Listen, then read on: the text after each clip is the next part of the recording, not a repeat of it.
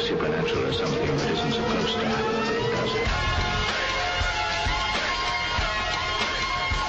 AM 1420, WBSM presents Spooky South Coast with your hosts, Tim Weisberg and Matt Costa.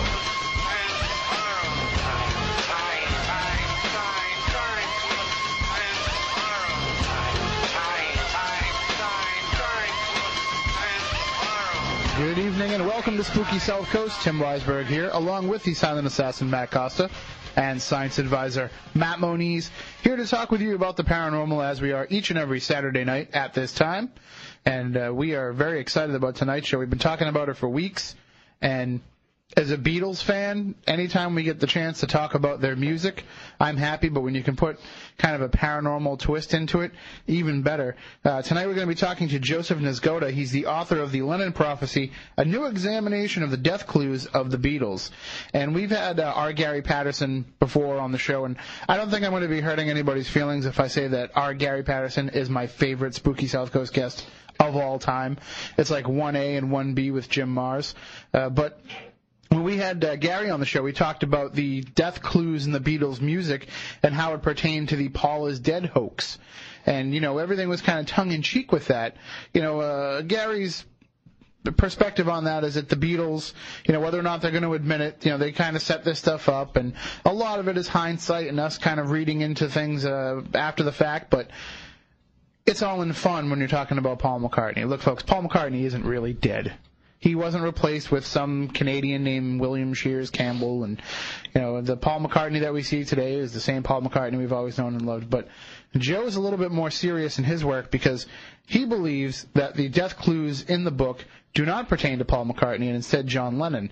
And we'll talk with him about that, why he thinks that, and what kind of clues may key in the fact that John Lennon, whether he was conscious of it or not, was alluding to his own death in a lot of these songs. So it's just going to be a crazy night talking about one of my favorite bands of all time, probably the greatest band of all time, and the most influential for sure. And if you have any thoughts during the course of the program, which I'm sure many of you will, then you can call us at 508-996-0500, 1-877-9... Matt, I don't have the toll-free number. You got to move that paper. Thank you. 1-877-996-1420 if you want to call us toll-free. You'd think I would memorize that by now. How long did it take me to memorize the other phone numbers, though? I think I just got them when they dropped the Wareham line. So toll-free, 1-877-996-1420. You can also email us, spookycrew@spookysouthcoast.com. We can get those emails right here in the Spooky Studio, and we'll be glad to read them on the air. One of the things that when you talk about the Beatles and you talk about the legacy of John Lennon and his work, a lot of people will maybe feel, I don't know, almost like we're being blasphemous by talking about this subject matter. But there's a reason why the supernatural and the paranormal pop up all the time when you're talking about the Beatles. There's some sort of connection there, whether it be this case or something else. There's definitely something more to it because when you look back on it, I scratch my head. They were great toward the end of their career. I don't understand why they were so huge at the beginning. I mean, it's obviously a combination of different factors, you know, being the right band at the right time and having a different image and a different approach to things than other bands had before. But there's no explaining Beatlemania, even today. I don't know. Can't explain it. Well, you don't like the Beatles anyway. That's true. He's not shy about it. Yeah.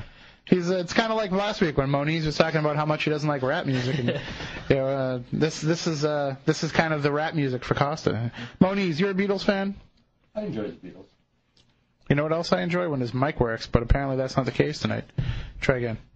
I enjoy the Beatles. All right, well, you can go home if you want. Or we can just switch you to the other microphone. That might also be the case.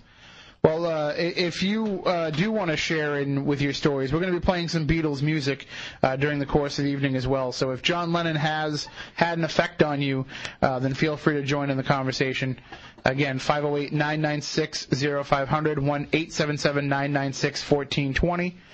And also, it's kind of an important date in Beatles history today because coming up at midnight, the show ends at midnight. We go into Sunday. Sunday is the 46th anniversary of when the Beatles arrived in America, when they landed at JFK Airport in New York and took the country by storm. They appeared on Ed Sullivan, and everything changed. So we figured, if we're going to talk to Joe Nisgoda, this would be the show to do it on. And we will do that in just a few minutes. So why don't we take a break, and when we come back, we will talk with Joe about the Lennon prophecy, about the Beatles. It's just going to be a hard day's night here on Spooky South Coast.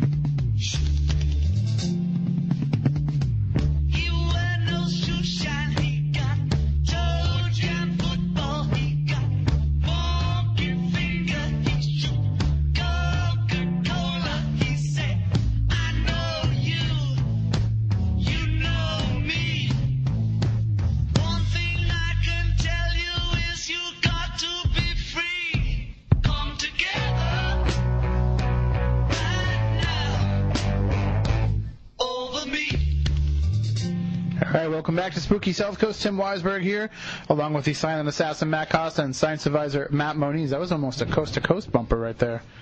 We let that one go. But that's because we're talking about the music of John Lennon and the Beatles tonight. And our guest is Joseph Nisgoda. He's the author of The Lennon Prophecy, a new examination of the death clues of the Beatles.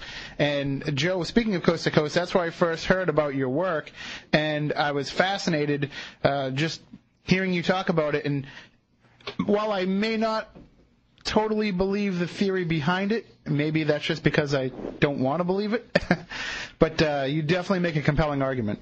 Well, that's one of the things I wanted to make very clear to everybody at the start of this whole project when I was writing the book. Everyone has to come to their own conclusion. This is just my theory. You have to judge. Everyone's left to judge for themselves. Well, this is something that you didn't just kind of write on a whim either. You worked on this book for a very long time. Well, I was always an avid Beatle fan, and right soon after the John Lennon's death, I started to notice different things in the songs, and the book almost started to write itself. This information just it presented itself to me in a fashion that it was inevitable. The book was going to be written. And we're talking about, so over this period of years, it wasn't a matter of, hey, I've got this idea. I think you can kind of read this into it. I mean, you were seriously delving into this and really analyzing this and breaking it down. Well, I'll tell you, I was hounded. Like some people call it a calling. Mm-hmm. I have no hotline to heaven. I have no links with Satan. But this information, like I said, I was hounded to write this book. It was inevitable. I had no choice. It was my calling, or it was, I like to think of it as my destiny. Well, we all know about the Paul is dead story, and we've had Gary Patterson on the show, and in his book, and even well before his book, it was well chronicled that maybe the Beatles are playing a little trick on everybody and goofing around with us, saying that Paul McCartney might have been dead. And I'm assuming that, like everybody else, you played that game as well. Well, like I said, I'm a first-generation Beatle fan, and I mean, like I couldn't get enough of the guys. I, collected their albums and fan magazines, looked for their TV appearances. I couldn't get enough of them. But then with the Paul McCartney death clues, I was fascinated by it, just to be a part of it all, the backward masking, the pictures, the lyrics. I mean, I didn't think I was any different than anyone else. And but the problem was, Paul McCartney wasn't dead. Paul McCartney didn't die a violent death. And so, I mean, there was a problem with it, although there's still people that today will profess that they believe that Paul McCartney was killed back in 1966 in a car accident. I mean, that's just how powerful these clues are and how much of an influence these clues had on people. But like I said, after John Lennon died, I started looking at things differently. And all of a sudden, these clues that we all, there was always something sinister lurking just below the surface of the Beatles. We all sensed it, this whole death thing and, these clues and backward maskings and Satanism-type demonic things going on. And it wasn't just me. It was millions of people. And that's what I'd like to make clear, that, I'm no different than anyone else, other than I put this together in a book. But how many millions of people got that White Album on Revolution 9 and turned that record backwards to hear Turn Me On, Dead Man? There were many of us that did that. So basically what you're saying is our moms were right. Those boys aren't really a good influence on us. Well, I'll tell you, again, that's just it depends on who you talk to, and it depends on when you talk to them. I mean, let's face it, when the Beatles first came out, they were not well loved. All the teenagers liked them. But, boy, I'll tell you, the adult population, the teachers, the educators were very threatened by the Beatles. Well, I'm not of your generation. I'm a little bit younger, Joe. So I wasn't around when that happened. And looking back, I can't understand why people equated four boys in suits with long, kind of longish hair, why they equated them with delinquency. Well, I'll tell you, all you got to go back, it's interesting because the Beatles, it's of all topics to write about, this is a terrific one because their lives were so documented. There isn't anything, any day of the week, what they wore, where they were. And this information is all out there. And all you got to do is go back in time and look at the original newspaper articles, as I did in researching this book. You'll be fascinated by what was said. I mean, this is not anything unique. This is going back to 1963 in England before they came to the United States. They were using words like frenzy, demonic trance, incredible ways of describing these people who witnessed the Beatles live. That language aside, though, when they did come to America, what we got was kind of like the boy band version, the crafted version of what Brian Epstein wanted us to experience them as. When before that in England and when they were in Hamburg as well, they wore leather jackets. They were what they called the Teddy Boys at the time, and they had kind of a darker image. Well, they did. They started out that way. But, again, I think that Brian had crafted, like you said, the word crafted. He wanted something different for these guys. And so by the time they came over to the United States, at least when they appeared on Ed Sullivan, they were perceived a little differently than what they really were about, than what they truly were. Almost to the point where they could only take it for so long. Well, they looked at each other and smiled and laughed. I mean, they weren't used to wearing suits and ties. That's not what they were all about. They were anti-establishment from the beginning. Just look at their lives beforehand. Well, and also their approach to the music, too. I mean, when everybody else was kind of playing, Elvis, they were playing the more black artists, and they were playing some of the dirtier stuff. Well, they always had a fascination with that aspect of music, no doubt. And you could tell the influences on the Beatles are innumerable.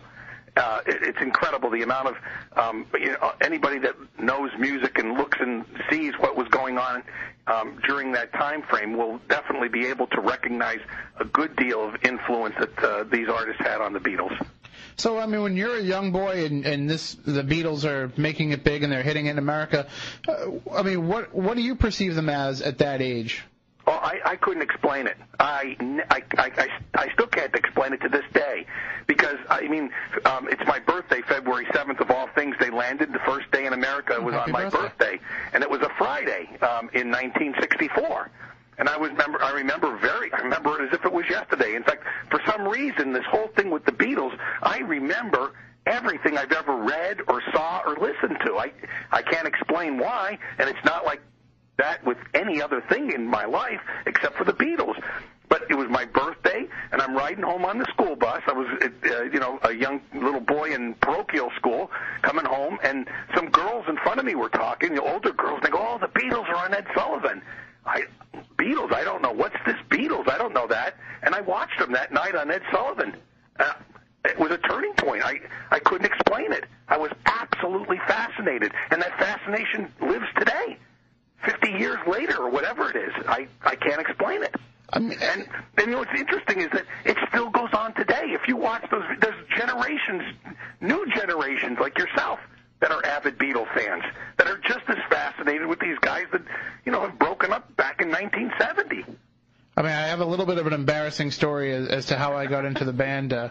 When I was maybe about 11 years old, I was standing in the then cassette section of Bradley's, which is now defunct, in Brockton, Massachusetts, and I'm holding in my hand, I have Sgt. Pepper's, and in the other hand, I have Weird Al Yankovic's Even Worse album. And I only had $10 to my name, so I'm picking which one I want to get, and I'm sorry to say that Sgt. Pepper went back on the shelf. Luckily, when I went to my aunt's house and told her, the choice that I had made, she's like, "No, you made the wrong choice." And She had a copy of it and got me into it. But it was, like you said, almost from first listen, bam, it's there. And I had heard Beatles songs on the radio, but I had never heard this, and I'd never heard whatever it was that was drawing me in, and it definitely has a profound effect. My son's 5. I got Beatles Rock Band when it came out, and now he knows all the music, and he loves the music. Oh, yeah. Well, that's the thing I could never understand. Like I said, I loved Rolling Stones and Led Zeppelin. I grew up at a time when music was terrific. Any song on the radio was fantastic. You never turned the station back then. When you had your radio set, it was set, and there wasn't any songs that you didn't like. Mm-hmm. They were all phenomenal, great songs. But the thing is about these Beatles, I can't explain where you would just listen to these albums and singles over and over and over again. I remember, like I said, just about everything. I remember the one time Ringo Starr appeared on off the air, the Phil Donahue show. And I remember I rushed home from school to see that appearance of Ringo on Phil Donahue. And the one lady said, now this is, years after the Beatles had broke up, the one lady said, "My daughter, Ringo, why does my daughter go to her room and she puts on that song, Eleanor Rigby, and listens to it over and over and over again?" You see? And Ringo's like, "Well, Ringo, I don't know, ask Paul, he wrote it." But it's just interesting how this music still plays out and how it affected me in my life. Well, there was some degree of precedence in terms of, I like to consider myself a student of popular music, and there was some point of reference before the Beatles when Frank Sinatra first started singing with Tommy Dorsey's band, and Tommy Dorsey, right? Yeah.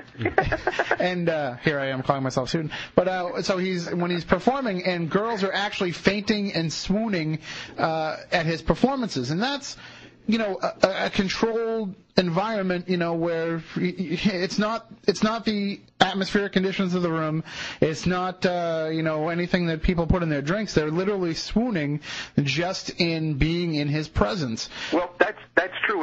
Frank Sinatra is a real good example, because that too is documented in as much as it was right at the turning point of TV and of movie pictures. You could see the girls screaming. But what gets me and what sets the Beatles apart from like a Frank Sinatra or an Elvis Presley, where girls reacted, these Beatles affected not just girls but old and young, males and females. And one of the things that I like to reference, and like any of the listeners are welcome, they should, in fact, I invite them to go to YouTube and just click on the Beatles Australia. And in 1964, the Beatles first went to Australia. And I believe it was in June of '64, which was just a few months after they appeared on the Ed Sullivan Show. No one had ever heard of this group before. I never heard of them before. Maybe a few did, and there's all those Beatle fans that say, oh, it was this show. People did hear. Okay, but in Australia, let's just say, give them the benefit of the doubt that maybe they had 3 number 1 hits in 2 months or 3 months, and they go down to Australia, and this is documented. You can see the footage of them standing on, like, the balcony of the hotel, and there are 400,000 screaming fans out in the streets just to get a glimpse of these 4 boys from Liverpool. Now, what is that all about? You see, I can't explain that with anything of nature or paranormal, however you want to call it. Mm-hmm. How do you explain that? 400,000. You know, some people say it's slick marketing. I don't call it slick marketing. There was never anything like it before, and hasn't been anything like it since. No, not at all. I mean, I look at the differences between when Elvis burst onto the scene and when the Beatles came around, because it's almost totally different. I mean, with Elvis, it was a way of making a genre of music more acceptable to the mainstream. And everybody was interested. It grabbed people's attention, but it just didn't seem to have the physical reaction that the Beatles would have. It's almost like what we would call, in terms of a demonic possession, it's almost to the point of the obsession level, where it's taking you over and it's actually starting to control you.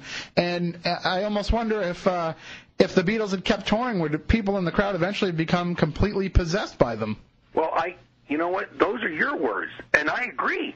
I agree with everything you just said. I can't explain it. It's different from any other group. It goes on today. I mean, there's still Beatle fests in this country, in the United States. Every year, people flock to these Beatle fests. I go myself, and to get a glimpse of someone who once saw the Beatles, or whatever. But to the people who are the diehards, like even beyond just fans who go to conventions and festivals and things like that, but to those who really almost live their life in a cult of Beatle, some of the memorabilia associated with the band almost takes on religious, holy relic aspects to it. Like, they feel like if you get touched by one of Ringo's drumsticks, you could be healed. Yeah, they've always sensed that. People sense something about these guys. And the Beatles commented that themselves, where they said that backstage it was pretty difficult for them because a lot of people would have children with disorders or with crippling diseases, and they would push them forward, hoping that they might touch a Beatle. And the Beatles, they themselves couldn't even explain it. They didn't understand this. Well, and they were kind of thrown off by it, but when you're in that position, and I've read interviews with Lennon from his later years where, he basically said that wasn't what they were signing on for. Well, no, it wasn't. And like I said, they themselves couldn't explain the phenomenon that was the Beatles. They were asked to explain it, but they couldn't. Anywhere they went, they were asked, what is this? What are you guys doing? What's this power? What is going on? Anywhere they went, anywhere in the world, that was one of the first questions at the press releases. Watch it. Well, how do you do this? What's going on? They couldn't explain it themselves. But, I mean, that's like also, it's like a reporter walking up to Brad Pitt and saying, why are you so handsome? It's when you're living inside of it, it's hard to explain it. Well, I suspect it is. It's difficult to explain. But like I said, it was a common thread in all of their interviews. It's just, to me, there's definitely some sort of supernatural force behind it. Whether it be for the right reasons or the wrong reasons, there was something beyond just 4 guys in a band. Well, look, like I said, I'm a Beatle fan. I sensed something, not just me. I'm no different than millions of other Beatle fans. A lot of us has sensed something. But then all of a sudden, like I said, with these clues, and all of a sudden things started to make sense to me. It's easy to say, dismiss the stuff as coincidence, and I don't really want to hear synchronicity, because like John Lennon himself said, there are no such things as coincidences. This stuff is more than coincidence, and that's one of the reasons this book was written, to try to come to terms or reach an understanding of what was going on and try to explain it. It's a mystery. You can't really explain a mystery. It's like me trying to describe or explain magic. You can't do it. But you can open up lines of discussion, which is exactly what this book was intended to do. And it certainly does. And the main point of discussion is the possibility that the reason they achieved this level of success was between a pact between John Lennon and the devil. And this is not a new idea, especially even in music. The idea of someone selling their soul for fame and popularity. Well, you're doing a great job on this interview. I got to tell you, because that's exactly right. You're hitting the nail on the head each and every time with these questions.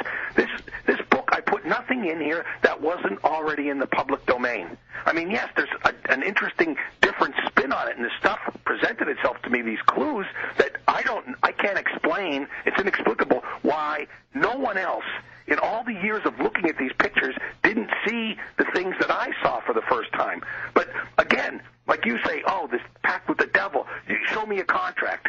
People want to see proof. Mm-hmm. I don't have a contract. I don't have a thing written in blood. But what I do have is the lyrics, the songs, the titles, the pictures.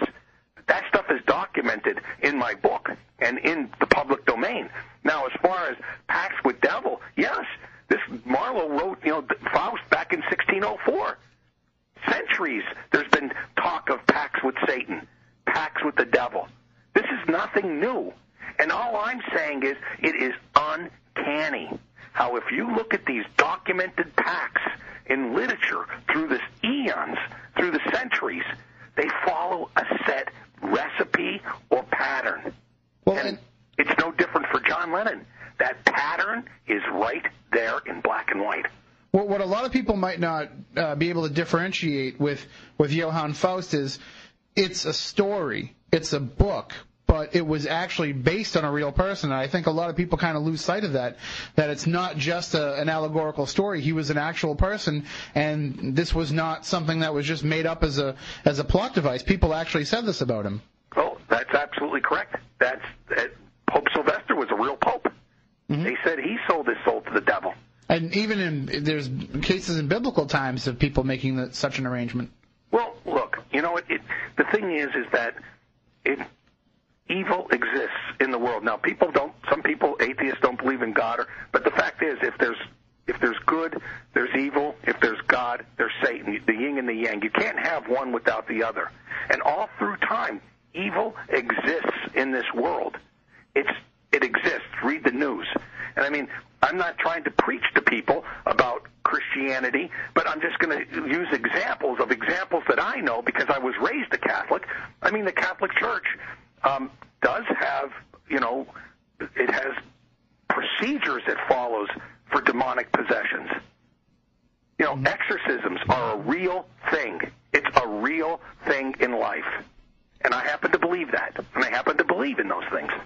Well, there's certain character traits of people who fall under the influence of the devil in our research as paranormal investigators, and there's a certain kind of almost like a set pattern of someone's life, and a lot of times somebody who grows up very disillusioned, somebody who doesn't have a lot of strong connections, there's arguments about whether or not the person has to be extremely religious to enter into league with the devil or completely avowed of religion, but either way, there seems to be a character type who looks towards Satan for some sort of assistance, and certainly the way John Lennon grew up, he had what might be a perfect case study for that. Right. Now, it's interesting because what you're doing here is drawing on things that you've read and things that are documented in time and in history, which is exactly what I did with this book. You draw on things that you can document, and this stuff is all documented. And John Lennon, I'll tell you, talk about a disillusioned life, and I'm probably speaking here to many people who understand about John Lennon, lifetime Beatle fans, but John Lennon grew up with had a very difficult life. I mean, at one point in his life, his father had abandoned him, his mother had abandoned him. He started to have a little bit of a relationship with his mother, and she was tragically killed by an off-duty policeman, run over, died a violent death when he was a young man, 17 years old. So he didn't have a mother, he didn't have a father, he didn't have a job, he was failing out of school. His band had all but broken up over in Germany. They were deported. He had nothing. He had nowhere to turn. Nowhere. He had nothing. He had to go maybe somewhere else. That's somewhere not of this earth. And that's when you reach that point and when you get to your most desperate, that's usually when he appears.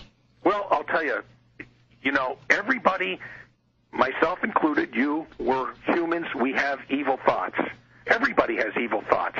But what you don't do is nurture those evil thoughts. You don't nurture them or bring them along.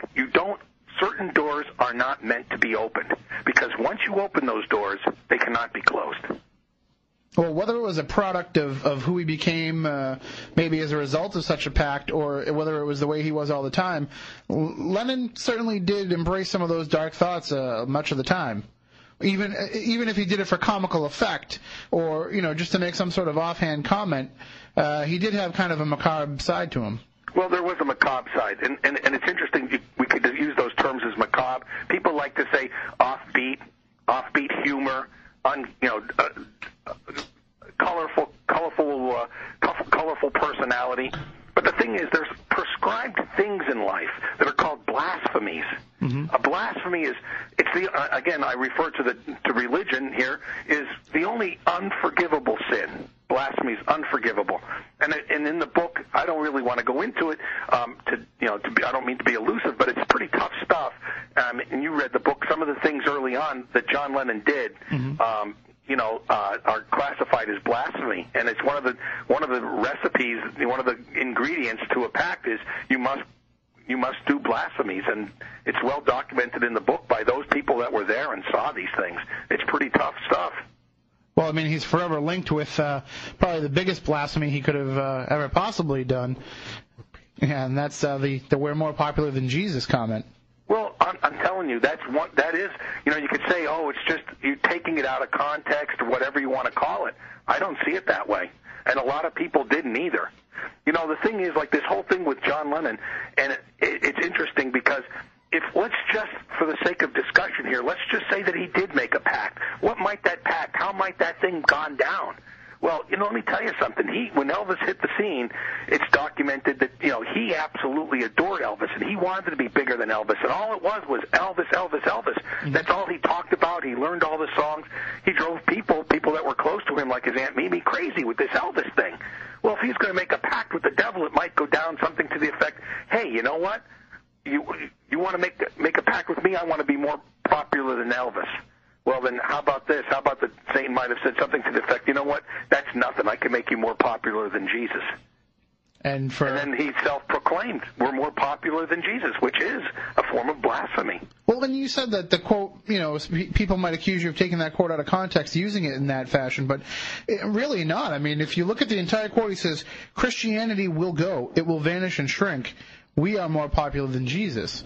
So what he was saying is essentially the Beatles transcend religion, and they transcend the idea of worshiping Jesus Christ. I mean, that's the way I always read it whenever I heard the quote. Well, that's it. It's let's chalk it up to interpretation. Mm-hmm. It's interpretation. How do you interpret it? I don't interpret it any other way than the way it seems to be written. For me, it just seems to me like it's a quote. Sure, I mean, when he said it, it kind of came off in an offhand manner, but he said it as somebody who didn't sound like he was putting much stock in the idea of Jesus, and we know from from his lyrics and from what he said throughout his life, he bought into the idea of God, but he wasn't buying Jesus. Well, he certainly did. I mean, and it's documented. I always just turn to the music. I turn to the lyrics. And I found out there ain't no Jesus going to come from the sky. He absolutely, I don't believe in Jesus in the song God. It's documented. He said that. But that's because he said it doesn't mean he doesn't believe in it. He turned to Christianity with, a couple of times in his life, and one time in particular it's documented where he actually turned for religion. But the thing is, he didn't get what he wanted out of religion. He didn't get what he was looking for. And it's so not uncommon with John Lennon. When he didn't get what he wanted, he was pretty rough with things and people. And he was very tough with religion. Well, so let's just take things back a little bit. It's 1960, and as you said, things were not going well when they were in Germany. There was issues. I know George Harrison got deported because he wasn't old enough to be playing in the clubs and to be over there. But so essentially, they're a band that has acquired a following enough to show that it's worth sticking together, but outside circumstances are keeping them from doing so. And you think that is the point where if there was a pack made, it would have been at that point in time? Well, yeah, again, like I said, I do not have a contract written in blood or anything of that nature. But I'm just saying, what's interesting is that I'm in an interesting spot in as much as I can do reverse engineering. I can go back in time and look back in time and see and look for things that may have happened that were different, or maybe that lend credence to what I'm saying. And what I'm getting at is John Lennon died a violent death in 1980, and so these packs are supposedly documented as 20-year packs. And it's interesting because even in the Sgt. Pepper song, it was 20 years ago today, Sgt. Pepper taught the band to play. Now, that was a McCartney tune, I understand, but Lennon often helped him with lyrics, so we don't know. I mean, but those lyrics are there. It was 20 years ago. I often marvel at that. Who was Sgt. Pepper that taught those guys to play? So what I said was, all right, I'm going to do, since I have all these volumes of books, like I said, I collected magazines and books and articles, and I kept everything I've ever gotten. I don't know why, but I did all through my life. And one of the things that came up was I went back 20 years in time to December 27th, 1960. It was a town hall ballroom in Litherland, England. And on that night, it says, I wrote in the book that the Beatles revoked a response noticeably different than anything in the past. The scene is it's documented in Mark Lewison's Complete Beatles Chronicle. As the curtain opens up and Paul launches himself into Little Richard's Long Tall Sally, everyone spontaneously crushed forward to the front of stage, swept away by the group's magnetism. That was a turning point for the Beatles in 1960. Something changed, and it's documented by them as a turning point. Like even Ringo says something to the effect, Pete Best says, not Ringo, Pete Best was the drummer at the time. He says, we never looked back at that point.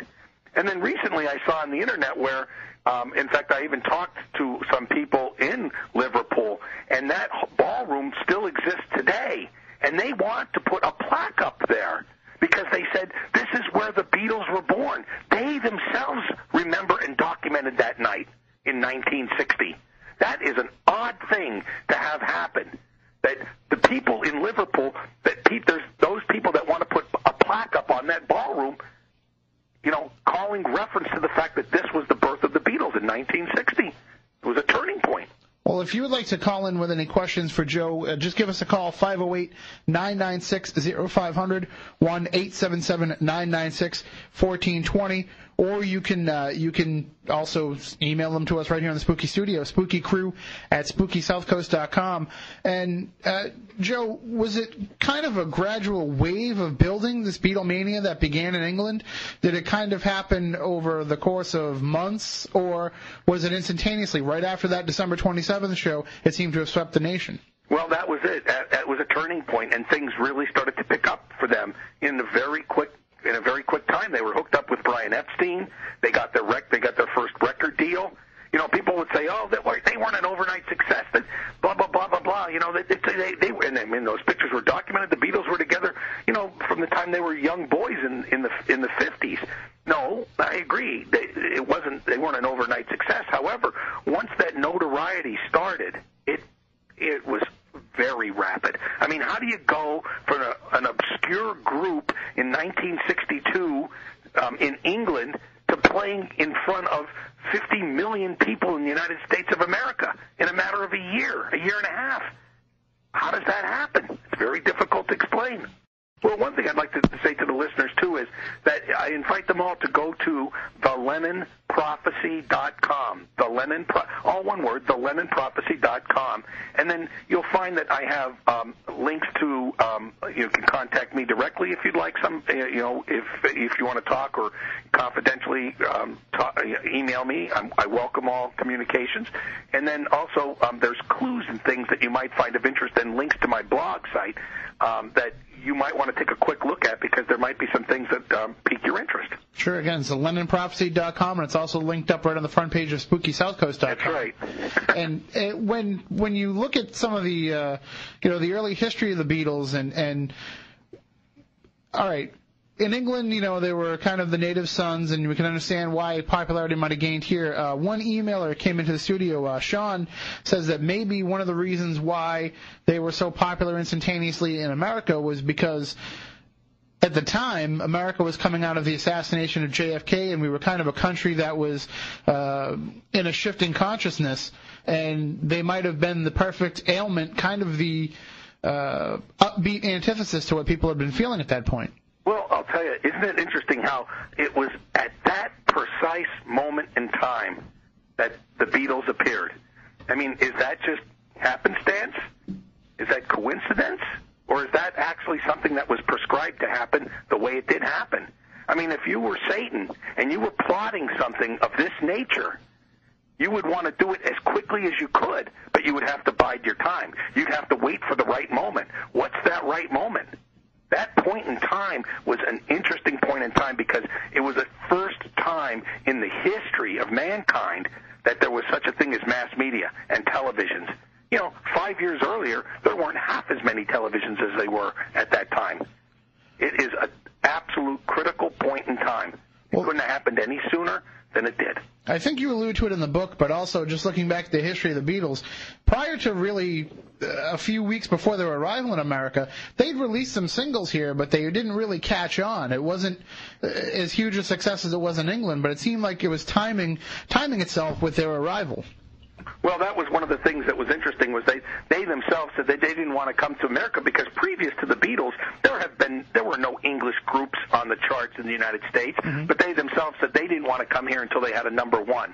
Well, lo and behold, they had a number one by the time they got here. And not to demean any Beatles music, I would never really do that, but out of all the ones to hit number one, I Want to Hold Your Hand, really? I know. It's amazing. I mean, and what was interesting about that is once again, nothing has happened like this since. And for some of the listeners who aren't familiar with the Beatles' history, they didn't have just the number one song. They had the number one song, 2 song, 3 song, 4 song, 5 song. They had the top 5 songs at the same time. And I don't think that's ever happened since either. No. Oh, no. All right, well, we have one call here. We can try and take this before we have to take a break for the network news. Good evening. We're on Spooky South Coast with Joe Nisgoda. How you doing? Hey, Tim. It's Craig Anderson. How are you? Hey, Craig. How are you? We're doing fantastic. Sorry, I hope I'm not going to repeat anything. I am on the road and headed back from a Civil War show. But I just wanted to touch base with you. I just popped in the house just for a second. And number one, I want to say happy birthday to you and the crew. I've been missing in action for the past couple of weeks. And I apologize for everybody on the fan site. We haven't been keeping that up, but that'll change. Well, thank you.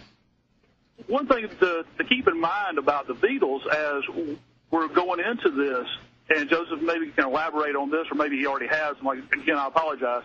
But coming out of the 50s, going into the 60s, you had the dawning of Aquarius, as you would say, to where we went from a society that was sick of war, going into a new age where we wanted a figure for ourselves.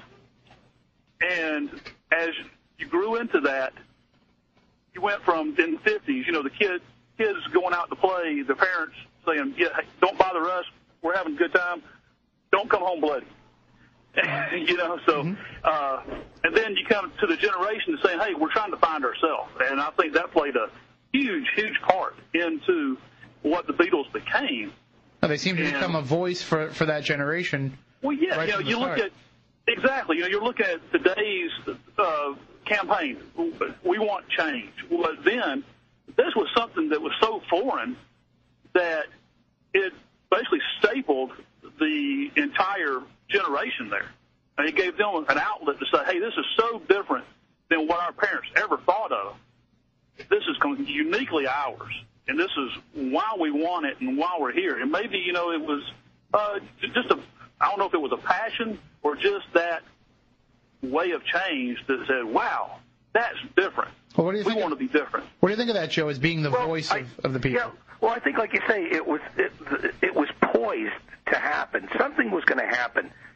The generation was changing. That change had not yet happened. Again, we're talking about early 1964. People are running around in Bermuda shorts. Guys are still wearing hats and smoking cigarettes and things. It was a very innocent time, and there wasn't the promiscuity like we have now, the drugs. That stuff didn't, the free love, that stuff didn't happen until that early period in the 60s. And I don't know but to think that, it depends on who you talk to and how you want to spin it. But the Beatles were absolutely at the forefront. They were at the eye of the hurricane of the sexual and drug revolution of the 60s. And right. I think that they were an intricate part of the freedom, and they were a key element in bringing around the change that happened. I mean, let's face it, people worshipped the Beatles. They followed the Beatles. Whatever the Beatles did, they wanted to do. The Beatles played guitars, they played guitars. The Beatles grew their hair long, they grew their hair long. The Beatles did drugs, they did drugs. I mean, it's like I say, it was an innocent time. But if you watch, even like, and I remember like A Hard Day's Night, and they mentioned the word, we're going to go to an orgy. People, I didn't know. I was a young boy. I didn't know that orgy. But that was mentioned in one of their in Hard Day's Night. Yeah. How innocent was that? Am I misinterpreting or missing something? I don't think so. All right, well, thanks for the call, Craig. We're up against the break here, but thanks for the call, and thank you for the donation. All right, sir. Thank you. Bye-bye. All right, have a good night. And thank you to everybody that's been donating on SpookySouthCoast.com as well. We're definitely going to be easily taking care of the podcasting this year, as well as many other things. So we are coming up on the news, as I said, Joe, but we'll take a break. When we come back on the other side, I'd like to really start to get into some of these clues, and not only that show that maybe there was something going on between Lennon and Satan, but also how he prophesied his own murder. And again, the name of the book is The Lennon Prophecy, A New Examination of the Death Clues of the Beatles. It's available through Joe's website, thelennonprophecy.com, and also right on the front page of SpookySouthCoast.com as well. We'll be right back after the news. We're not even going to do the Week in Weird because we've got so much stuff to talk about. So we'll be right back with more here on Spooky South Coast.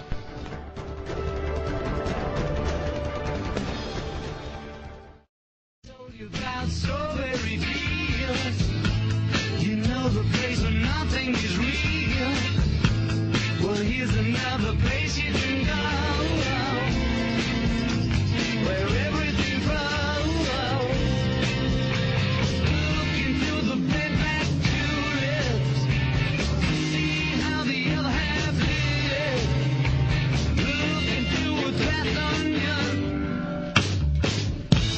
I told you about the war is a mean man.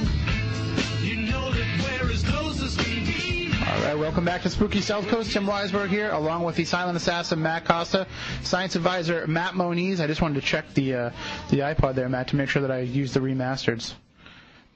I know you don't care because you don't like the Beatles, but to me, I find the remasters fascinating, just to hear them in a different manner. And you're so used to hearing the mono mix, and when you hear it with the new stereo remasters, it does kind of change the music quite a bit. And when you hear it with Joe Nisgoda's theory in mind, and you go back and you look at some of the things that are said in the music, it certainly changes your mind.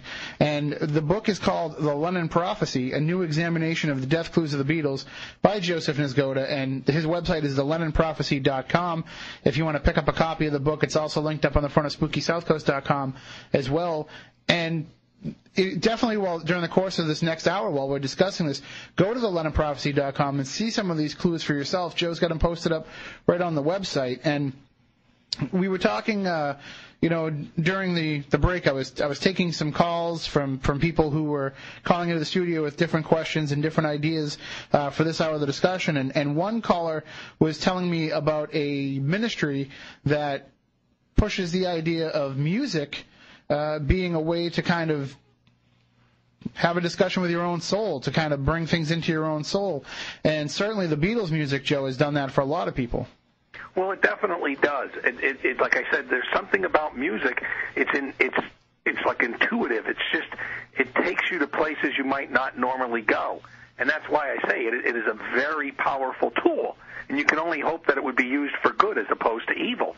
But that's kind of the crux of this whole idea of if Lennon did sell his soul for the popularity of the Beatles and to make them such a huge influential act, what maybe have been, and there's always in these bargains that people make with the devil during history, there's always these stories of, somebody kind of twisting it on Satan and kind of getting the best of him one way or another.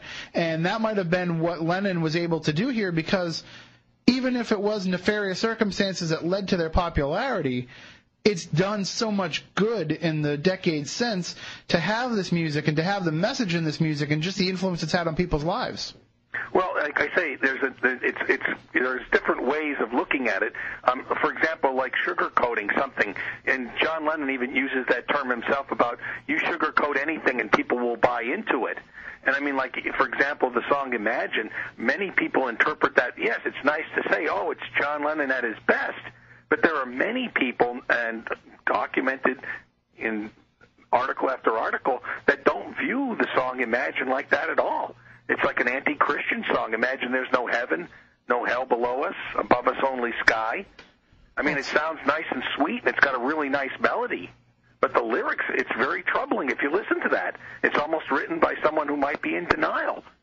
Well, I've always been somebody who's thought that it was a positive song, but you can almost kind of see where it's almost like an anarchist call to action. Right. Even aside from the religious aspect of it, I mean, it's basically saying, we don't need any of these chains on us, and it can almost be interpreted that way, too. Well, I agree with you on that. But there has been, I mean, that's the one thing, though, is there has been so many different interpretations of what they were trying to say, and nobody can even really take the Beatles at face value anymore when they comment on their own songs, because it became so much bigger than even them that they lost a handle on what it was all about, and maybe people are putting deeper meanings on songs that they just say, hey, we thought it was kind of a good tune. Like, look at Lucy in the Sky with Diamonds. I mean, everybody in the world now, if you ask them what that song is about, they're going to tell you Lucy, Sky, Diamonds. It's all about LSD. And for so many years, Lennon tried to say, no, it's just, it's my little version of Lewis Carroll. Right. Well, that's the interesting aspect of these Beatles songs, is that it's so many people were influenced and saw something mystical about these songs. And that's what the Lennon prophecy is about. It's about, now there's a lot of songs, there's millions of songs written and published, but none are dissected and analyzed like the Beatles. What is it about this music that causes us to look at it and re-examine it and challenge it? What is so unique about this? There's something underlying these lyrics in these tunes. There's something else.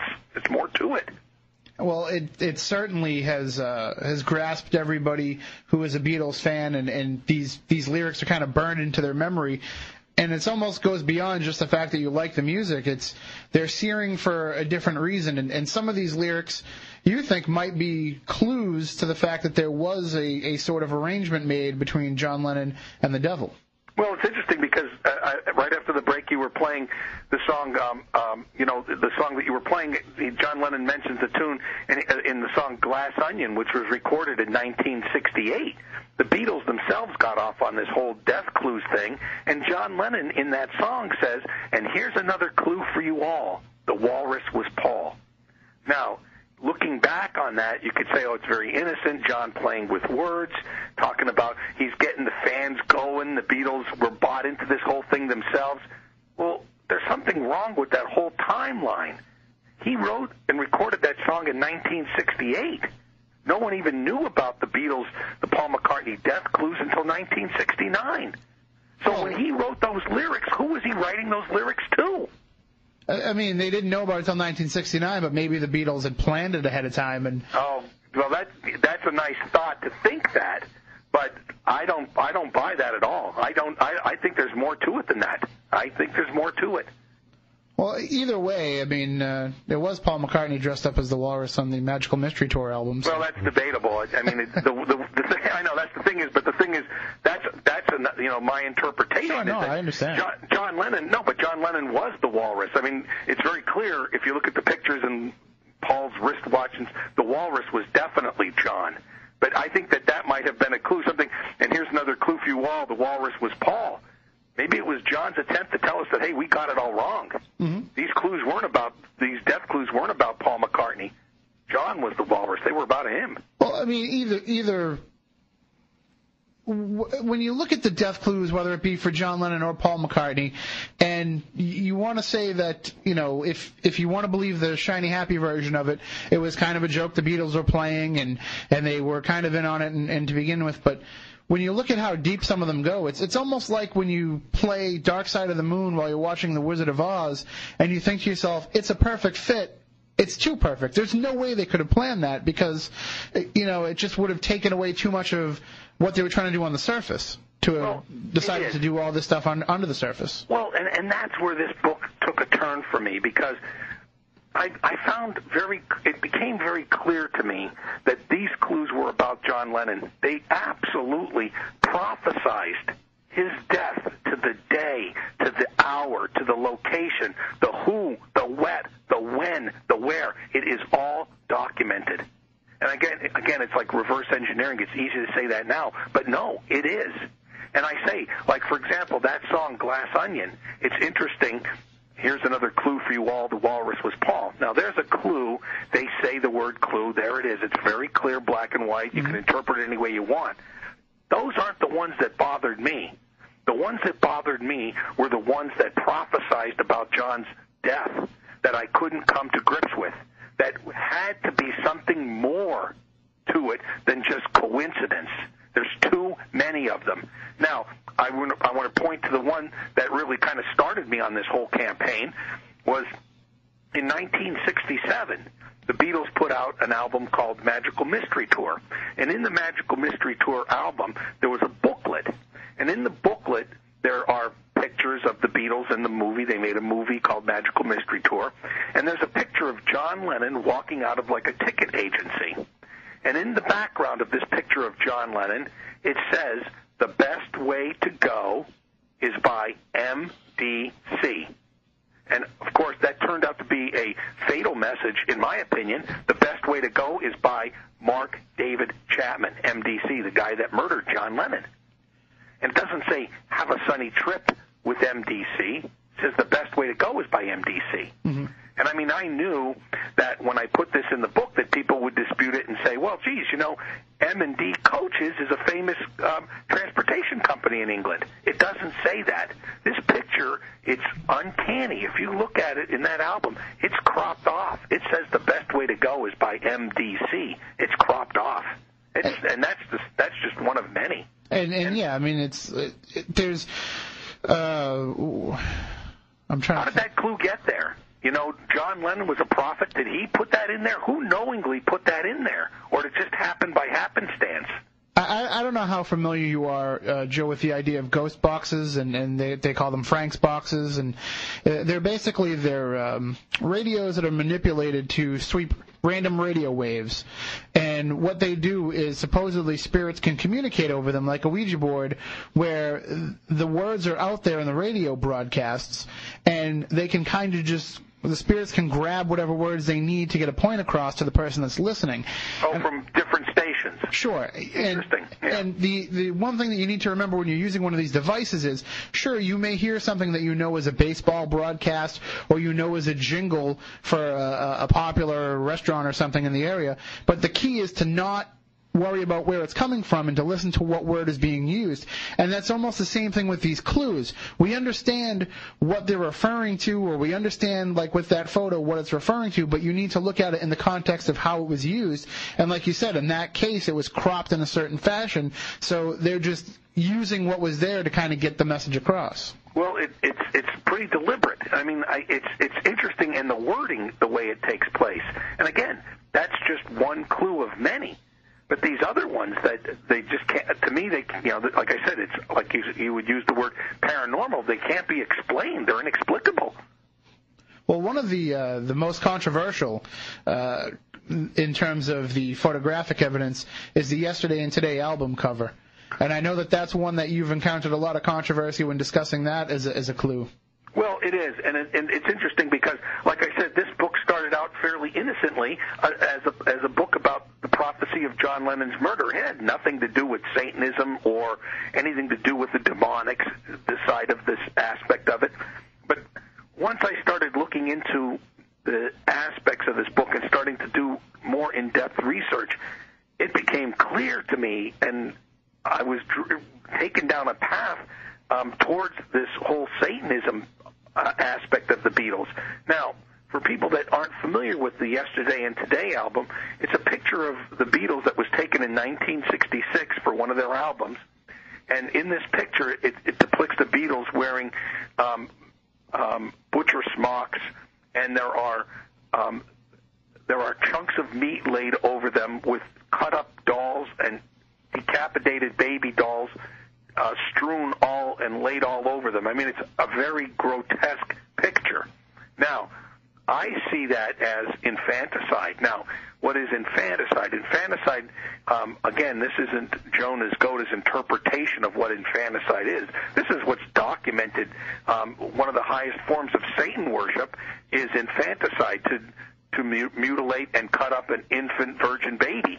And that album cover, to me, looks like infanticide. And in fact, it's not even my interpretation. If you go back in time, like I do, I did a lot of research for this book in 1966, and read some of the articles that were written. There was such an outcry that all of the albums were recalled, immediately pulled from the shelves, and brought back in and destroyed. And then the articles that were written, they used the people of the time, the authors and the reporters of the time used the word infanticide, which I didn't even know what that meant in 1966. I was a young little kid. But yet, I go back now, things weren't as innocent as people and rosy as they'd like them to be. It's not a matter of... Sure, there was some degree of artistic expression involved, especially with album covers. You know, in the late 60s and through the 70s, it was an art form unto itself. But when you're trying to market a Beatles album, you kind of want to portray the Beatles in the best possible light, and that's not an album. I mean, that's not like it's the Beatles went into a studio and said, let's make this album. That was a lot of reissues, and it was a compilation of stuff from other material, right? Right. Well, it was. And the album cover itself, like I said, was specifically taken, those pictures were specifically taken to be released on an album. And, I mean, what's interesting is that, you know, John Lennon spearheaded the whole thing. He was definitely involved and pushed to have that as an album cover. And, you know, you want artistic expression. People go back in time and rewrite history. I mean, Paul McCartney is even accused of that right now. In any of his interviews, people accuse him of rewriting history. Even the most avid Beatle fans will say that. But people go back and rewrite history, and they say, oh, that was the Beatles protesting the Vietnam War. Nowhere will you find anything written about the Vietnam War in 1966 in relationship to the Beatles. Nowhere. That's just people rewriting history. If you read what was written back then, you'll see it was pretty grotesque and pretty unexplainable. I mean, if you wanted to do something artistic, there are many different ways of expressing yourself in art than to do it in that particular form and fashion. I mean, I invite everyone to go on the internet and look at those pictures. I mean, it's pretty gross. Oh, you can see them right on the LennonProphecy.com. Or you can go to the website and see the one album cover that was used. Absolutely. Very disturbing. Even to this day, it's disturbing. And the imagery, of course, is a big part of the Paul McCartney death clues, and especially with the Sgt. Pepper album. And that's the same case with the idea of the Lennon prophecy. We all know about the trick of putting the mirror up to the drum on the Sgt. Pepper cover, and you get the 1-9. I want to get it right. 199. Yeah, 1-9, he died. 1-9, he died. Yeah, the Roman numeral 1. And that was part of, like I say, that was a Gary Patterson clue. And I acknowledge Gary. And Gary, wrote the book, The Walrus Was Paul, in which he documented. And Gary came up with that clue himself. He put that mirror there for the first time. And it's interesting because that was an interpretation of a Paul McCartney death clue. But when I looked at it, I saw it as I-1-9, he died. It's just bizarre. Well, it's not, and it's interesting that it's not even just the Beatles. I mean, that's just the book that I wrote about. I couldn't write another book. This is the only book I've ever written. I'm not in the entertainment field. I'm not a writer. I mean, by trade, this is the only book I've ever written, and probably will be the only book I'll ever write. And again, this was my destiny to put this thing out. Many books are written about the evil and the things like with Led Zeppelin's ties with Satanism and Alex Crowley and all these guys. Stairway to Heaven backwards? Yeah, that kind of stuff. Going all the way back to Robert Johnson and Tommy Johnson, we're talking about the same thing, the deal with the devil. This is nothing new, I mean, as far as the ties to Satan, but what I always tell people to do is just go back and look at the lyrics and look at these things for yourself.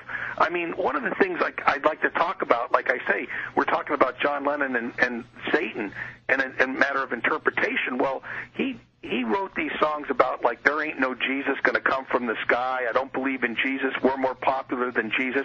These were all things that he said that are documented. I didn't make this stuff up. It's there. Look at it for yourself. And this is the way he wrote his songs. But then, just before he died, with a month, maybe a few weeks before he died, he wrote a song and did a demo of this song called Help Me to Help Myself. And this, like I said, I addressed to the caller to interpret this the way you would interpret it, because it is a very difficult subject. John Lennon is an icon. We look back at him with very fuzz and warm feelings. But this song was called Help Me to Help Myself. And it was written, it was first released, Yoko released it 20 years after his death, so no one even knew this song existed. And he uses the lyrics in this, well, I've tried so hard to stay alive, but the angel of destruction keeps on hounding me all around.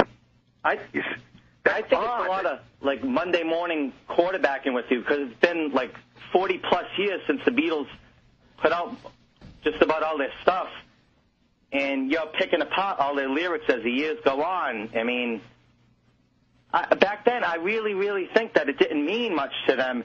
They just came up with stuff that was going to, like, freak people out. Well, I mean, that is kind of always a dangerous slope. Hindsight's always 20/20. Even nowadays, a lot of bands come up with, like, freaky lyrics, and they want to shock people. That's how they make money. They want to shock people. A lot of these teenagers and stuff, they think stuff like that's cool. And I think stuff like that was cool back in the 60s.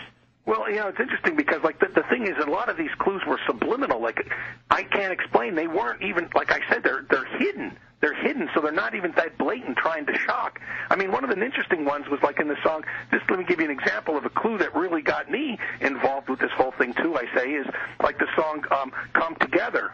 Come Together, and he's going, that part, and the bass line comes in, shoot me. Well, Jeff Emmerich wrote that John Lennon was saying, shoot me, over and over again, shoot me, and you don't hear the me part because the bass line steps on it. Now, that's someone that was there and documented what John Lennon was saying. It's just almost like a prophecy. Not to interrupt you, Joe, but in the Rock Band game, which, of course, was it got the okay from the Beatles and from Apple, and they used the actual lyrics in that song, and in the Rock Band version, it clearly states that the lyric is shoot me. Yeah, so I mean, that's pretty much officially an Apple acknowledgement now. Yeah, that's amazing, isn't it? Shoot me. I think it's just like a shock value thing back in the 60s. They were ahead of their time back then. They were so talented and gifted. And we're not and certainly not denying. Everybody says they're the greatest band ever. Yeah, they were, for me. I mean, that's why I said I can't explain the effect they had on me, because I agree with you completely. They were one of a kind and unique and very talented. Well, thank you. We have another call coming up, so we have to take that. Thank you, and they're probably going to agree with me. Thanks. Have a good night. Bye. Oh, sorry. Good evening. You're on Spooky South Coast with Joe Nisgoda. How you doing? Excellent. How you doing? It's Chris from the Cape. Hey, Chris. How you doing? Just the wrong Cape. Yeah, the wrong Cape, but I'll pretend for a bit. And I actually disagree with the caller, so I don't agree with him. But I was inspired. Great show, by the way. I was inspired to look at the album cover you were talking about. And if you take Ringo out of the picture, for whatever it might be, and maybe that's why Ringo's Ringo, everything in the picture is left-leaning, and every member of the band has the body parts of the child on their left side, which, from my experience and my research, has everything to do with Satanism. Is that? See, I don't know. I didn't know that. That's interesting. Interesting. Ringo has something in his right facing, which might be his, rejection of what they were working on and any kind of pack type stuff. But everyone else, everything is leaning towards the left, and then the two headless children are both on the left shoulders, and then Harrison has a child's head in his left hand. Yeah. Not to reach here, and maybe I am, but since I think the late 70s or the 80s, Ringo is the only Beatle that you consistently saw with a prominent cross displayed on him, too. He always had that cross in his ear. It's true. Yeah, he did. I've noticed that myself. So, I mean, I don't know if that has any kind of correlation to that at all, Chris, or if I'm reaching, but, I mean, I don't remember seeing another Beatle prominently displaying a cross except for Ringo, so... Just wanted to throw that out there, just listening along, and wanted to add to the discussion on that. So well, thank you. And when we want to learn something about people that worship Satan, we always call you first. Thank you very much. Have a good night. Take authority. Have a good night, man. Bye-bye. Bye-bye. That is, of course, our good friend Chris Balzano, who is Joe, he does a lot of work in tying in the paranormal with cult crimes and serial killers and things like that. Right. And just some fascinating work that he's done, and leave it to him to spot that. Yeah, to come up with something of that nature. Yeah, it's interesting, isn't it? All right, well, and as I said before, we are going to talk about the number 9 in detail here. So why don't we take a break, and when we come back, we'll examine that number, what it meant to John Lennon, what it had to do with his course in life, and how it affects the Beatles even today. So we'll be right back with more here on Spooky South Coast.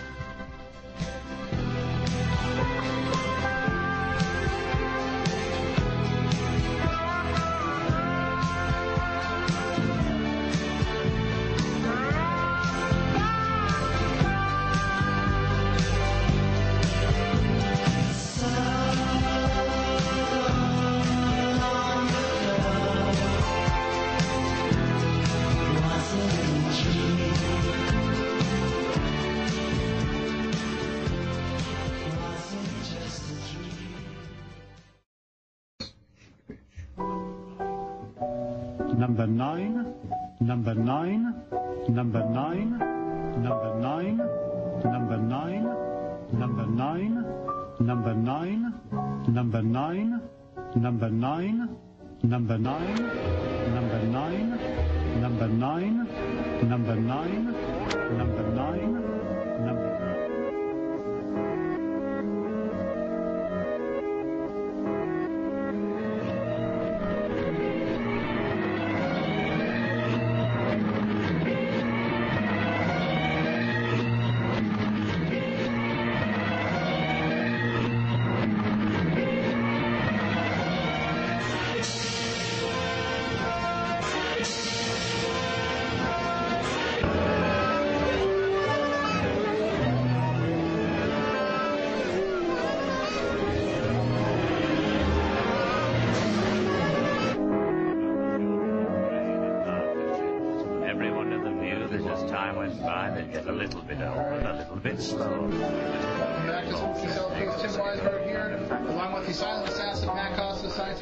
Matt Moniz, and also just a couple of quick things before we get into the number 9 discussion with our guest Jonas Goda, author of The Lennon Prophecy, a new examination of the death clues of the Beatles. There we go. I was wondering where I was.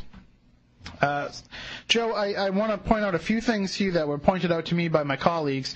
Matt Costa looked at the butcher cover of Beatles yesterday and today, and he noticed that Lennon is the only one wearing a white shirt underneath the lab coat. And also Chris, who mentioned the interesting thing about the left, he mentioned that Ringo is leaning left but away from the band.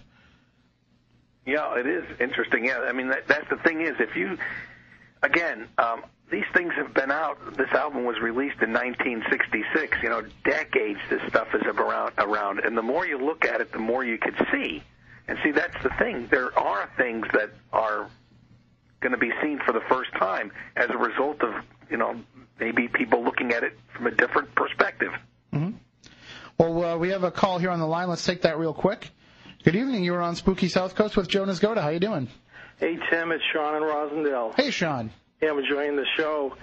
But I want to tell you one of the most freaky things of the whole John Lennon death thing, and no one's touched it on, was how I heard it. I heard it from Howard Cosell on Monday Night Football, and the New England Patriots were playing on Monday Night Football.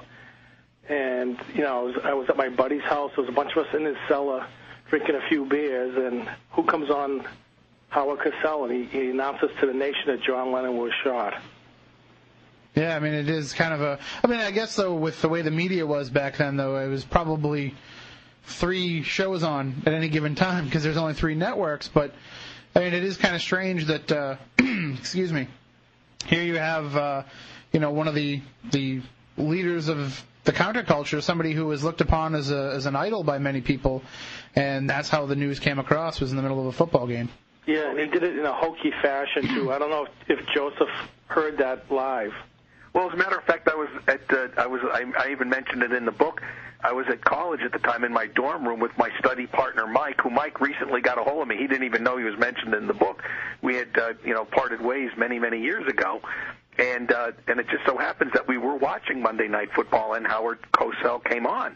And I mean, because they knew me, even people at college knew me as an avid Beatle fan, and especially I really liked John Lennon. That we were in complete disbelief. But it's ironic that it would be Howard Cosell, because there's some ironies about the whole thing. John Lennon appeared on a Monday Night Football game some years earlier with Howard Cosell in 1974. Oh. He was out visiting. He was out on they called it the Lost Weekend out in California, and he was actually at a football game. And then in the song, he was and Howard Cosell had him come on, and he appeared with Howard Cosell of all people. And then another interesting aspect of that whole football thing is in the song Revolution Number 9, they talk about a football game, block that kick, and that's what was going on at the time when Howard Cosell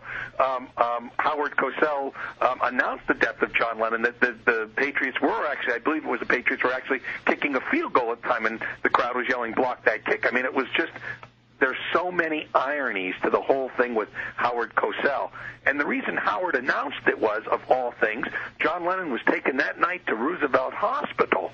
Right. Now, while he was at the hospital, there was a producer for, I guess it was ABC Sports with ABCs.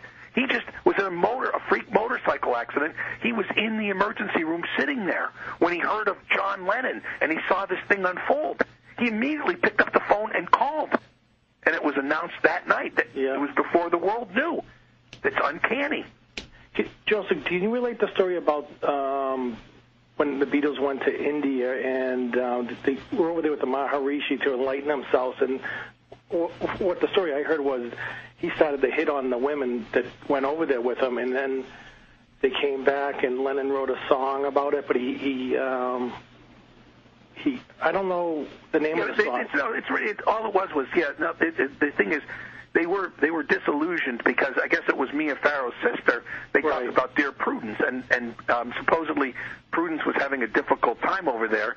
And what happened there was the Maharishi. They learned that Maharishi was hitting on Mia's sister, which really upset her. And then John Lennon came back and wrote the song Sexy Sadie, which was supposedly written about the Maharishi. And if you listen to the words, you made a fool of everyone, however big you think you are. It's very, very interesting. And good old Lennon at his best. All right, well, thank you, Sean.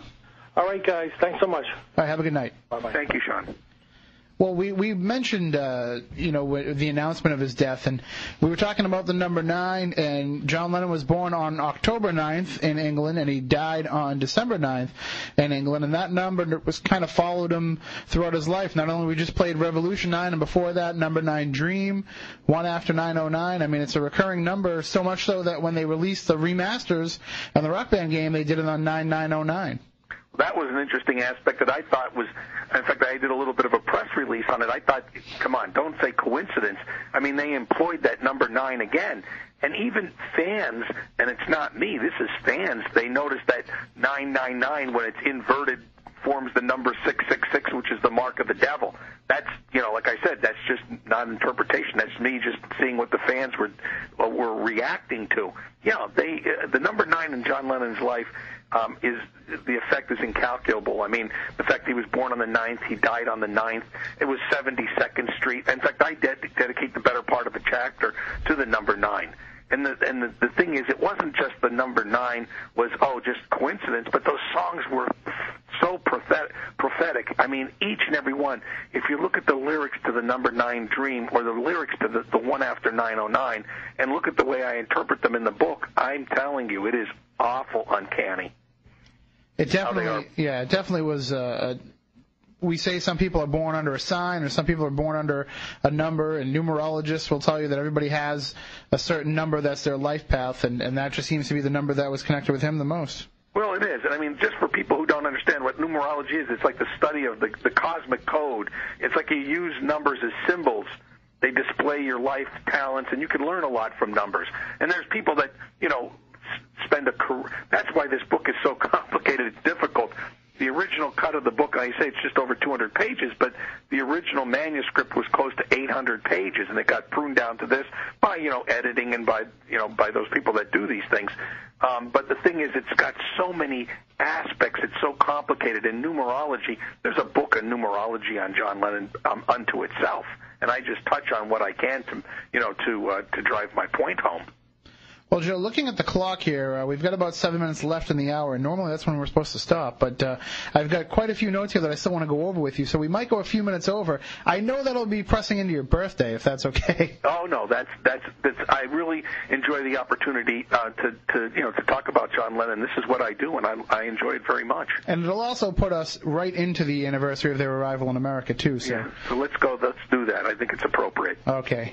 Well, one of the things that I did want to bring up, and we talked about it a little bit earlier on, but as Lennon maybe felt that he was coming to the end of his life, and it's not your interpretation. It's something that he talked about in interviews and hinted at. He often said that he felt like time was running out for him, and in the later part of his life, he did seem to make a move toward at least exploring the idea of Christianity. He had correspondence with Oral Roberts. I guess he watched a lot of TV evangelists, and he was completely enamored with the TV movie Jesus of Nazareth, and that kind of made him go onto this path. I have a line here that he wrote from a letter to Oral Roberts. He said, "Can he being God, can he love me? I want out of hell." So it seems like he knew where he was going. Well, I think the thing is people. I think they become these people that enter into these pacts. At least it's documented this way. They become aware of their allotted time. They become aware of the fact that their end is near, and that's why I refer to even some of the lyrics. I just turn to the lyrics about the angel of destruction keeps hounding me around, and he says that all I wanted to do was stay alive. And then, even in 1974, at this time when, like I said, he became disillusioned with religion, and I think maybe he learned that there was no way out, that this pact was a real thing, and he wasn't going to be able to get out of it. There was no way out.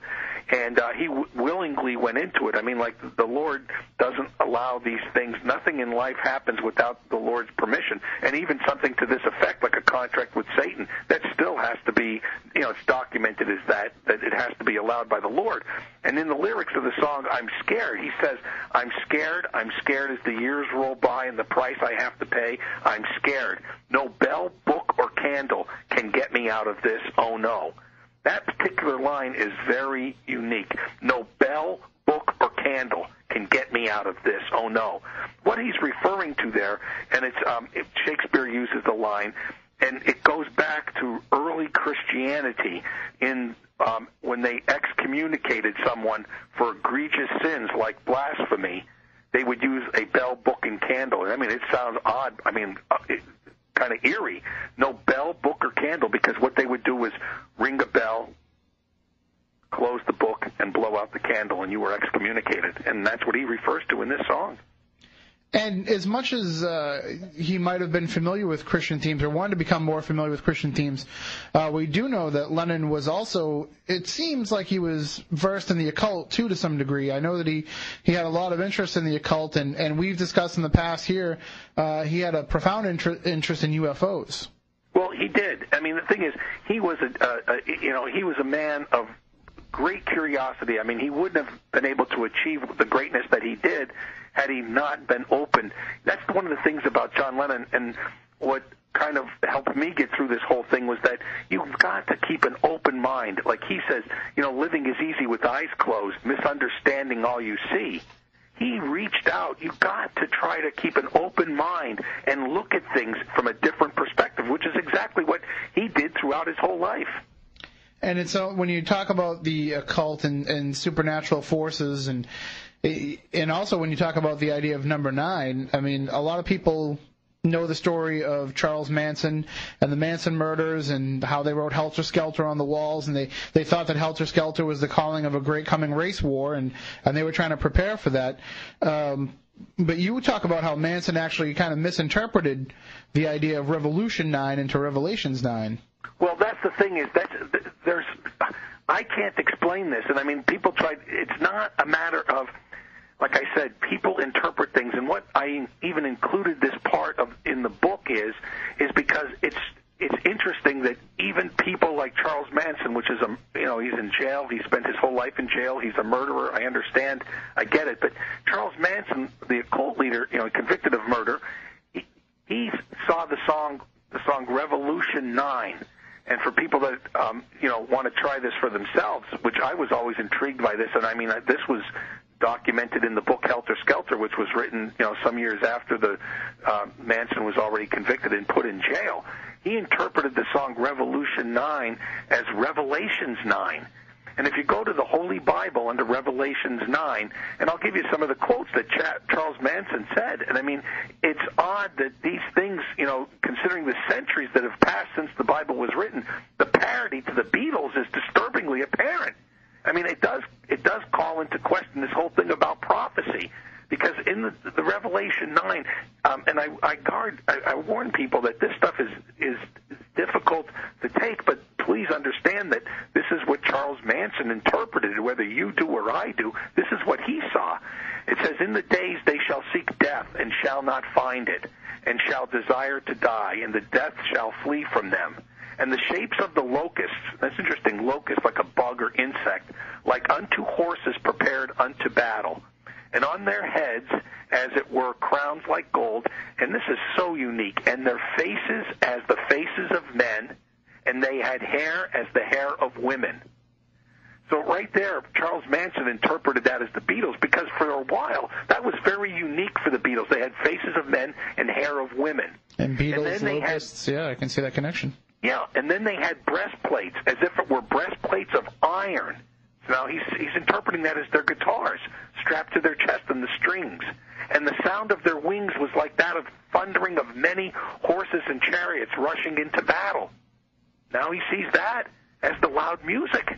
I got to cut you off for 1 minute, Joe. We got to do the legal ID, and then when we come back, we can continue the discussion. Just a 10-second quick break. There we go. We're already taking a chance by skipping the network news, but we have to at least make sure we get that in, or else we're illegal. Oh, good. Well, I'm glad we don't want to be illegal. Now, one other thing I want to point out. Now, that's an interpretation of the Bible, which was, which I said was Charles Manson's interpretation of the Beatles, and it is so uncanny the way those. And of all things, number 9, Revelations 9. Now, in Revelations, this is something that is not in the book that one of the people that have contacted me brought up, that in the King James Version of the Holy Bible, in Revelation, they talk about, of course, we all know that 666 is the mark of the devil. Well, it's so odd that this person brought this to me. Under the Revelations, under chapter 13, verse 18 is where they talk about the number 666. They said, they told me to go to the Bible and look at verse 5. And you interpret this for yourself. It says, "And there was given unto him a mouth speaking great things and blasphemies. And the power was given unto him to continue 42 months. John Lennon lived exactly to the day 40 years, 42 months. Very strange. Absolutely.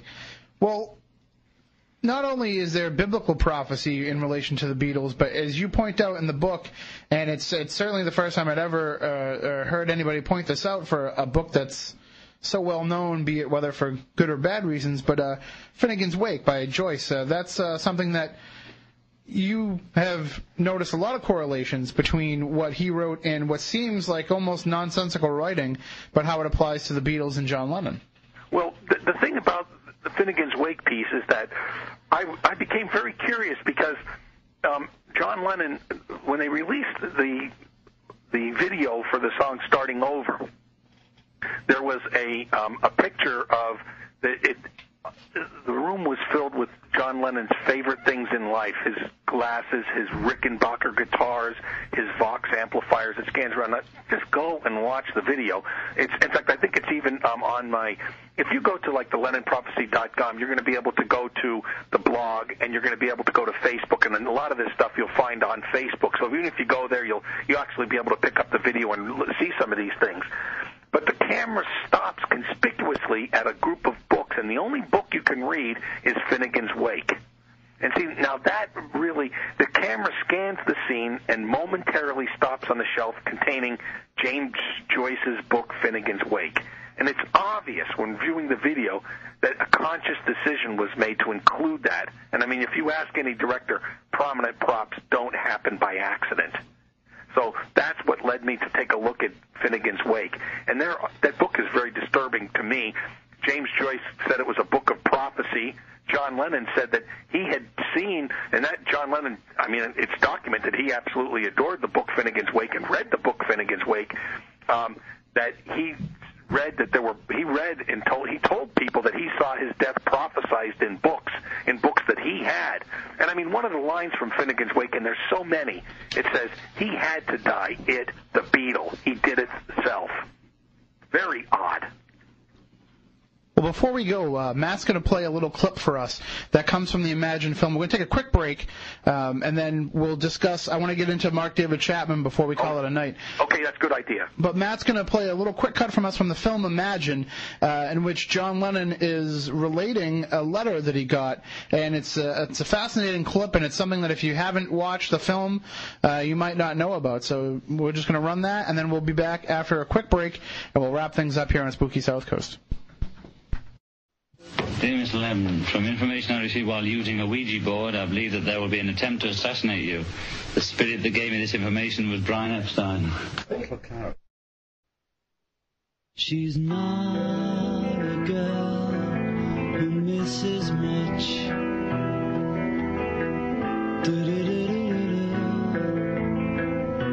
Oh yeah. She's well acquainted with the touch of the velvet hand, like a lizard on a window pane.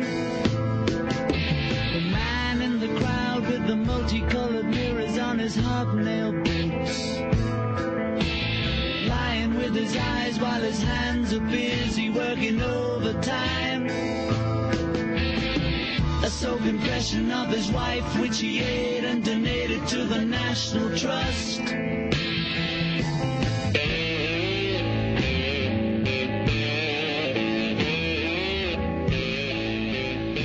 Welcome back to Spooky South Coast. Tim Weisberg, along with the silent assassin Matt Costa, science advisor Matt Moniz, and we'll say hello to Eric Lavoie, who's been here hanging out in the studio with us all night. But we're wrapping up the final segment of our discussion with Joe Nisgoda, author of The Lennon Prophecy, a new examination of the death clues of the Beatles. If you do have a question for Joe and you want to get it in before we wrap things up, 508-996-0500. 1-877-996-1420. You can email us spookycrew@spookysouthcoast.com. His website is thelennonprophecy.com, and you can get the book there, or you can get it through spookysouthcoast.com, linked up right on the front page. And we played that clip before the break of Lennon reading the letter that he got, saying that the spirit of Brian Epstein had come through a Ouija board and told somebody that he was going to be assassinated, and then of course that's exactly what happened, Joe. Mark David Chapman is an interesting figure in all of this because he seems to certainly have been driven by forces that he was totally unaware of. Well, that's the thing is with and I use the name but carefully, Mark David Chapman. You see, avid Beatle fans don't even like to give any credence to him or what his act or what he did, or to promote what he was trying to do with murdering John Lennon. The fact is that they refer to him, Beatle fans will refer to him as the man who shall remain nameless, and rightfully so, because he did kill John Lennon in a very violent fashion. But the thing is that, like I say, that clue was one of the things that really brought my attention to this whole subject of prophecy, the fact that the best way to go is by MDC, Mark David Chapman. Mark David Chapman, his life paralleled John Lennon's in so many aspects, and leading up to that very moment when he was on the street with John Lennon, 20 years of momentum pent up. At that very moment, he pulled that gun and he heard voices, demonic voices telling him to do it, repeating. In fact, that's where he got his strength from. In order to perpetrate this crime, like I said, I mentioned earlier about those people that open doors that cannot close. Mark Chapman, like I say, brought this upon himself almost, and opened doors that couldn't be closed, and he pulled that trigger because of voices that were telling him to do so. Now, if you believe in good and evil and God and Satan, that's all well and good, but whether you do or don't, Mark Chapman did believe it. In fact, while at Attica State Prison, he had received a service where these demons were driven out of him, supposedly these demons that were in him that led him to this perpetrate this crime of killing John Lennon. Was it an actual full-out exorcism in the Catholic Church sense of it? Yeah, it really was. It was performed by a religious, yes. That's the way it was described. So and these demons came out, by people that were there and documented, they saw the change. And even his wife had commented. Normally, you hear everybody say, "Oh, he seemed like such a nice guy. I'm surprised that he would do such a thing." But really, that kind of was the case with Chapman. A lot of people were totally shocked that he would do such a thing, including his own wife. Yeah, it's interesting how like I say, it followed a set pattern. He was there. He was there at the right, precise time, and in fact, that's why he mentions, if you read about the account of that day, that he was there and he actually got an autograph from John Lennon, a souvenir, if you will, from John Lennon, where John autographed the Double Fantasy album for Mark David Chapman, and he was standing there, and that was like 11 o'clock in the morning, and he had his hand on the gun, and he could have done it right now, but the voices were telling him, no, it's not time. It's not the prescribed time. It's not the time. You see, it was odd that he had to wait for another good number of hours for it to be Tuesday the 9th before he could do it. Hadn't he even made a previous trip to the Dakota even before that trip in December? Yeah, he had done that before. It was almost like a dress rehearsal. This, like I say, it's like if you want something to go the way you want it to go, you practice and rehearse it. It was almost like a rehearsal. This whole thing was with Mark David Chapman. Mark David Chapman, people might not know, he was so disillusioned with life, he turned away. He was a very religious, brought up with religion, but he suffered with problems throughout his whole life with struggling with the good and evil in his life. And he even had voices from an early age. He talked about being influenced by voices he heard. But he did fly back and forth a couple of times from Hawaii to the Dakota before the crime actually happened. And we often talk, when we discuss the demonic activity and demonic possession, we discuss as we mentioned before, the different stages, and one of them is obsession, where it will seem like almost a benign spirit or something that takes hold of you and begins to influence your life and begins to kind of control you before you ultimately give yourself up to it and allow it to take over. And it wasn't necessarily a demon to Mark David Chapman. He was seeing it in the guise of a fictional character. Right. Well, it's interesting because of the Catcher in the Rye. The fact that he was, maybe we can use the word distracted by the whole Holden Caulfield thing, distracted into this whole thing about promoting the Catcher in the Rye. And maybe it caused a type of fantasy world that he was living in that would allow him to be able to do what he did, because he did like and worship John Lennon. He was obsessed with John Lennon. He absolutely adored the Beatles. And no offense to J.D. Salinger, who recently passed, but Matt Costa and I were talking about this recently. It's not that great of a book that I would kill my idol just based over Catcher in the Rye. I know, and that book sold like 100 million copies. There's something about that book, and it's not just him. The whole thing, this book is linked in a number of different characters throughout the history. This book is... I know it's had a profound impact on Axl Rose's life. It did, and that's an example of one. There's something about that book, and something that that influenced Mark David Chapman. I'm not saying that it was the cause of it, but I'm saying it was a distraction for him. It played into it in some fashion. It had something to do with the whole picture, and I really couldn't come to grips with what it was, and maybe we'll never figure it out. But there was definitely something, tying it all together there. Well, Joe, it's the fact that you've put so much time into following back through this and putting this book together.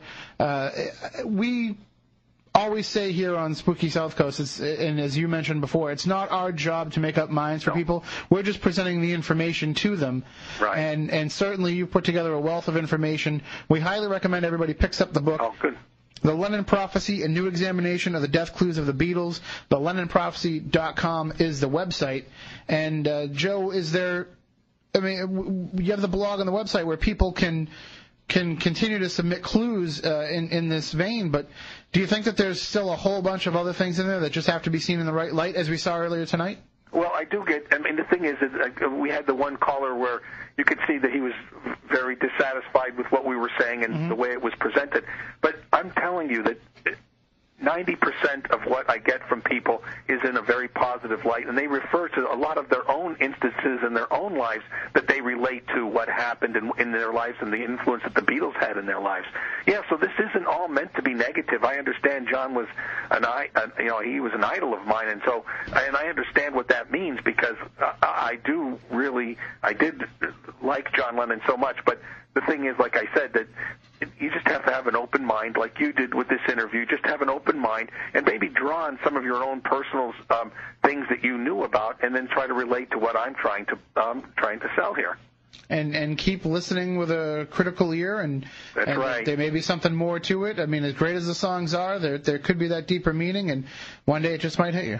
That's right. I mean, like you say, even the one gentleman in the studio with you tonight didn't like the Beatles. And see, for me, that's so foreign that there are people that didn't like the Beatles. So not everyone was bitten by this bug. But, boy, there sure were a lot of us.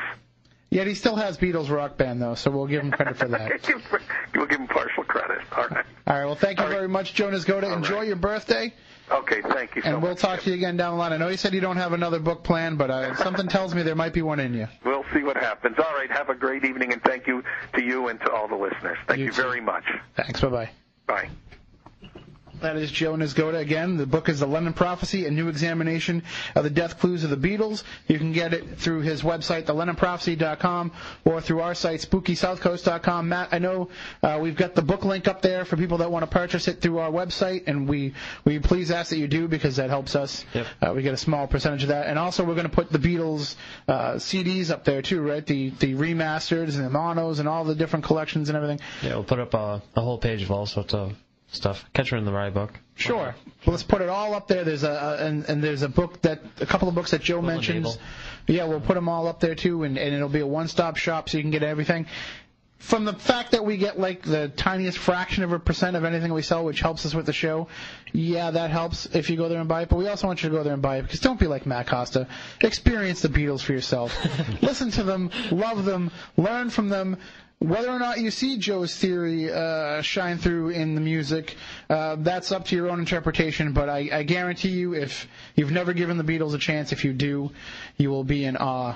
And here we are on the 46th anniversary of the first day that they touched down in America, and what an impact they've had. So until next week when Chris Balzano will be joining us for one of his Balzano breakdowns, and we're going to have a whole night of discussion based around that. We'll keep it under wraps for now, but stay tuned to SpookySouthCoast.com, and you can go to Twitter.com/SpookySC. We're going to update that a little later on in the week. You're going to want to be involved in this show. So until then, for Matt Costa, for Matt Moniz, I'm Tim Weisberg. We want you all to stay spooktacular. Rest assured, listener, that my time here has not been easy, and what you have just heard was not fiction. Although, in many a desperate moment, I most certainly wish it had been. It's over for now, it seems.